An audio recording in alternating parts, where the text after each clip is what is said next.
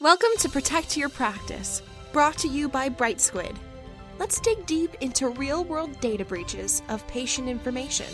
We'll provide practical, expert advice to help you mitigate risk, understand compliance with privacy laws, and safeguard your clinic against all of the privacy and security threats facing healthcare today. Welcome back to Protect Your Practice. This is episode 5. This week we'll be talking about the different regulations around understanding what your right to access certain information is. And we're also going to look at different ways to communicate patient information, which ones might cause trouble, which ones might be better. With us this week we have Rohit Joshi, Bright Squid CEO, who's a recognized privacy officer, privacy expert, speaking at international conferences. And we just got back from one last week. Talking about innovation and how privacy affects that.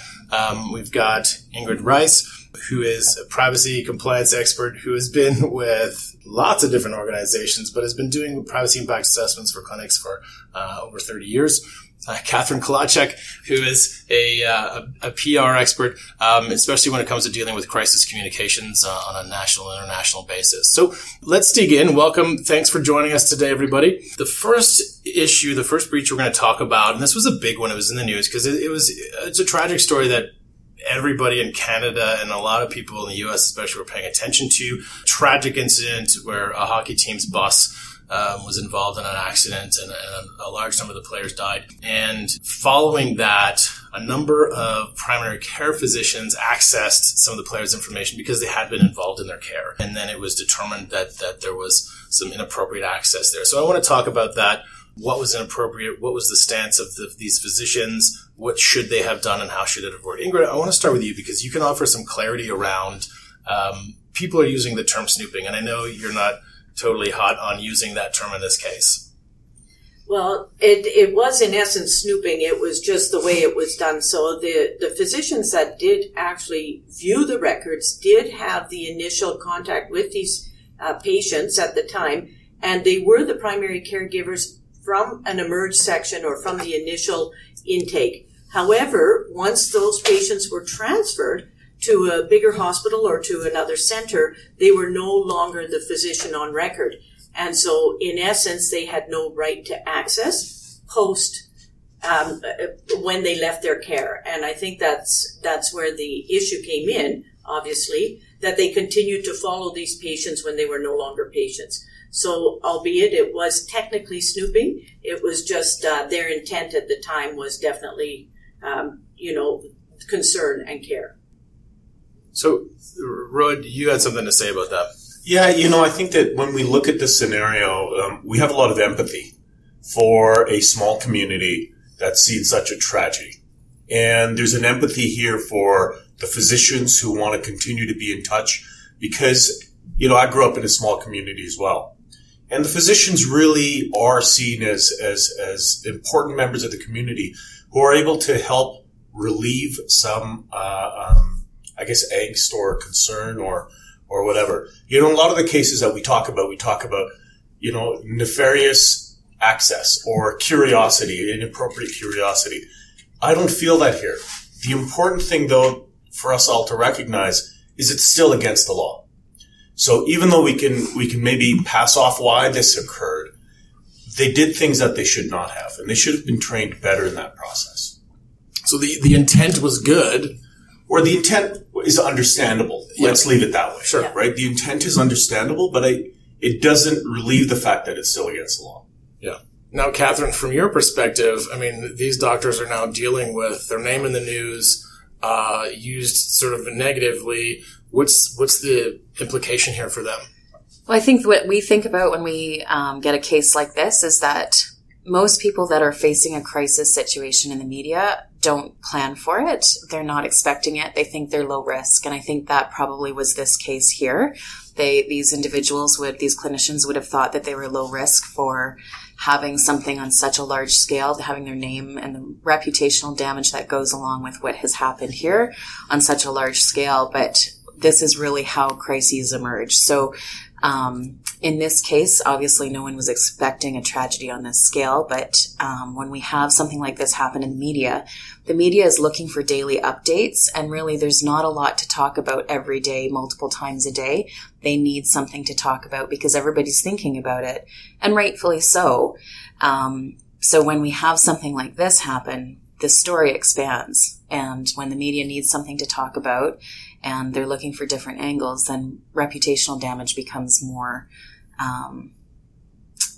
it becomes larger. And from my perspective, it's really hard to, like, we do a lot of reputation management. It's really hard to bring it back. It's really expensive. It takes years. It's not something that you should take lightly. And it's not something that the average individual clinician should think that they're not at risk for. So what do you do? How do you prepare for that? Well, first, I think from my perspective, they should have had, and I think they did, have training to not take the actions that they did. Even if their intentions were good, it doesn't matter, because what's happening now, if I Google any of their names are connected to that word snooping. Okay. So they look unprofessional. They look like a clinician I wouldn't want to go to. I wouldn't want to take my kids to those people. And regardless of what actually happened, that's what is connected to their name now. So from my perspective, when we're talking to clinicians about risk management, when it comes to reputational damage, it's training everybody really well as to what a crisis could look like for an everyday average Canadian or North American, and in this case, a clinician. Yeah. And I know, like, when we do training on a regular basis with our privacy services clients, that's almost point number one. And Ingrid, you've been doing this. I mean, how does that come across? Right. Well, and a lot of times, like in this case, they felt it was their right to know, but it wasn't their right to know. They wanted to know versus their right to know. And when we're training, we try to reiterate very frequently and often, you have to understand why you're collecting, using, and disclosing information. And you have no right to continue to collect this information when you're no longer the primary caregiver. Yeah, right. And so, Rowan, as a lawyer, what do you see as the legal implications for these guys? Yeah, so being informed, again, as I've sort of mentioned, I think that it's understandable, but being informed as to the boundaries of what you need to do really does come down to training, because they've increased not only the reputational damage, as Catherine's been mentioning, but also there's legal liability that has occurred because they did not follow the rules and the laws that existed. It remains to be seen how much, what's going to occur in this scenario, because it has not been resolved yet. At the same time, I think, there would have been a lot better opportunity for these physicians to stay out of the news if they just would have respected some of the laws that they should have been better trained in. Right. Yeah. And I should mention, this was the Humboldt Broncos. So this is a story that will be in the news for decades, forever. And people are always checking in on stuff. And massive tragedy, right? Well, and it's the one you don't want to have your name attached to in any kind of negative way. Right. So I think that's probably, Scott, from your point, the huge risk. And the cleanup on that reputationally, I think, is going to take years for these individuals. So absolutely. Yeah. Perfect. Any other comments on this before we move on to the next? No, just a sad scenario where, I think going back to the basics would have helped everybody. Mm-hmm. Understanding the basics, trying to make sure that everybody's managing it in spite of the important, in spite of the terrible nature of this tragedy. Yeah. Thank you. So the next one really kind of talks about, we're calling it Dr. No Loss in the Mail, right? So, but it's, and this happens all the time when we deal with clinics who send hundreds of letters a month or a week sometimes.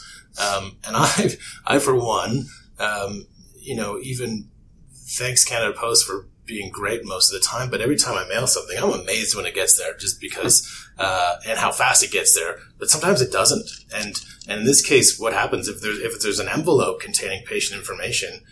Ingrid, what implications are there if that doesn't arrive at the other end? Well, we've seen multiple scenarios of this where you get a referral, or they're mailing out a referral and it doesn't get there. And then so if you have fairly serious or something and there's no follow-up, you assume on one end that it's been received by the referring physician, and then they're dealing with the matter, but that's not always the case. So to me, mail is just not an effective means of communications anymore, and it's also timely, costly, and the much better scenario obviously would be to securely send it in the quickest means possible. And I definitely feel that posting it has gone by way of the dodo. Yeah. I've got a couple of thoughts around this. The first is really, from a HIA perspective, from the Health Information Act perspective, looking at the loss of this critical data and the potential risk of harm, particularly if it's a more regular occurrence than not. And in this case, it was Canada Post, but it could have just as easily been a courier. There's a real challenge because, I think there's an opportunity to do a great deal of harm with not rigorous practices. The other piece of this, and this isn't a privacy concern, but it's certainly a concern for the healthcare provider, is the fact that you need to know that has arrived and that it's been, read. Because I think there's an obligation here for healthcare providers that the continuity of care doesn't change until that baton has been handed to the next player in that relay. And I'm, I know it's not a privacy issue, but I almost want to do a whole podcast around, what do you do with lost information? We've seen deaths in this province, in Alberta, and across the country. It's not unique. We've seen deaths where there has been a ball dropped, and plural deaths, well-documented cases. And there just has to be a better way. And what we think a lot about is, how do you close that communication loop? How does the person sending ensure that data has been received or that information has been received? And until then, that person is still on the hook. And I think that's really a difference in expectation that we have to have. Well, and the risk is, we were talking about this before as we were getting ready, is clinics move. Yeah. Patients move. I still get mail. Numbers change, right? Fax numbers change, right? And, at the conference we were at, Andre Picard was talking at the final sort of keynote, and he said the equivalent of 50 airliners going down a year is what the numbers are around the number of deaths because of communication errors in Canada. Yeah. We wouldn't accept that. The airline industry would shut down, and it has for less. So it's a huge issue from safety, absolutely. But now, Catherine, what happens if the doctor mails my patient record to my neighbor, and my neighbor gets it and reads it and says, "Hey, I've read all of these things about you, Jeff"? I think, again, we're talking reputation. I think when it comes to the case where a large amount of mail continues to go to a place over and over again, we always ask the question, well, what does it look like on the evening news? And this is what that story would look like. And for that clinic, again, like, if someone has made the effort to put that clinic together, it's usually taken years to build its own reputation for, quality of care. And then to make a mistake like this, and to have all of that reputation damaged, it's not something that's easily recovered. So if you are continuing to make a mistake over and over along those lines, you have to think about the public embarrassment of what that could cause, and what it would look like at 6 o'clock in front of everybody. Yeah. So, Ingrid, what do we do instead? Like, how do you prevent these troubles from getting in the evening news? Well, obviously the securest method possible and quickest is the best solution, and ensuring that referral request has gone, whether it's a follow-up phone call, and keep the patient involved. Keep that information so that they're aware of where it's gone, what steps are being taken. In the end result is it's about care and providing the care for the patient. From my perspective, clearly I've got a bias. We've got a product called Secure Mail, which does have, closes the loop. But there are other secure products out there. I think the only thing that we want to ensure is that it's not just about sending, but it's about confirmation of receipt. Well, and to me, I think we deal with clinics who say, I used to mail stuff, and even if it's across town, it takes a couple of days. Yeah. If it's out of town, it could take a week or more. And now, in Alberta, the CPSA guidelines say you have to acknowledge within 13 days of receiving a referral request. So now you're adding another 2 weeks onto that. So if the letter doesn't get there, you're waiting for 3 weeks before you're even following up to see if they've gotten it. And then by that time, the delay is just escalating. Yeah. So the important things here today, I think that wraps us up for this episode. Know your rights, know what information you can access and when, and really take a look at your clinic to make sure that you're communicating information in an efficient and effective way that is going to respect the privacy of your patients and protect your practice from being in the evening news. Thanks for listening to Protect Your Practice, brought to you by Bright Squid. For a regular dose of privacy insights and tips, subscribe on iTunes, Spotify, Google Play, or wherever you listen to podcasts. We'd be honored if you left us a 5-star review and shared this episode with your colleagues. Find out how you can get expert privacy compliance support at brightsquid.com and click Privacy Compliance.